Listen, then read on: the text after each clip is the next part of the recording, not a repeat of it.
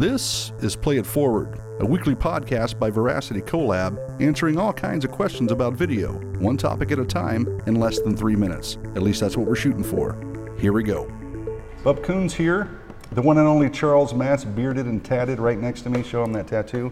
Nice, nice. Today we're going to be talking about the case story video. You're going to take a couple things home with you. You're going to get some insights into what the case story video really is, and we're going to talk about the difference between a case story and a testimonial. Sir Matz, what exactly is a case story video? Well, if you think of a testimonial video as really somebody acknowledging the fact that you did a good job, I'd say a case story is really the research behind why. So a testimony might be fit inside of a case story or a case study video, but the case story goes much deeper. It's about establishing the problem that existed, the strategy behind solving it, and really the results at the end of the day.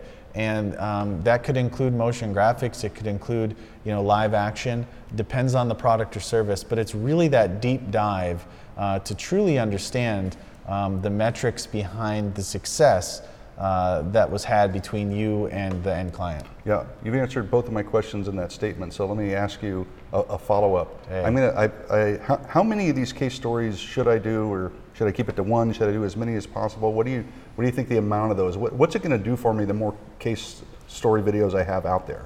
Well, I don't think you can ever have too many, and here's why. Because most likely you've got several personas who buy from you.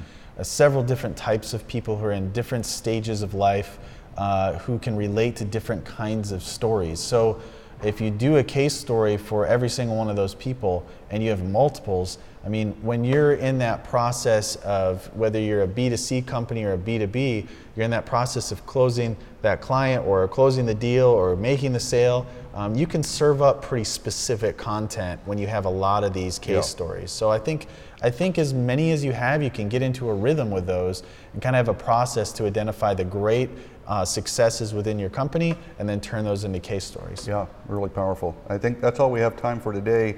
Next time we're going to talk about inbound and outbound marketing and some really good video strategies to dominate both. You're not going to want to miss it. Till next time, adios. Remember to follow us on social, and if you like what you heard today, please play it forward.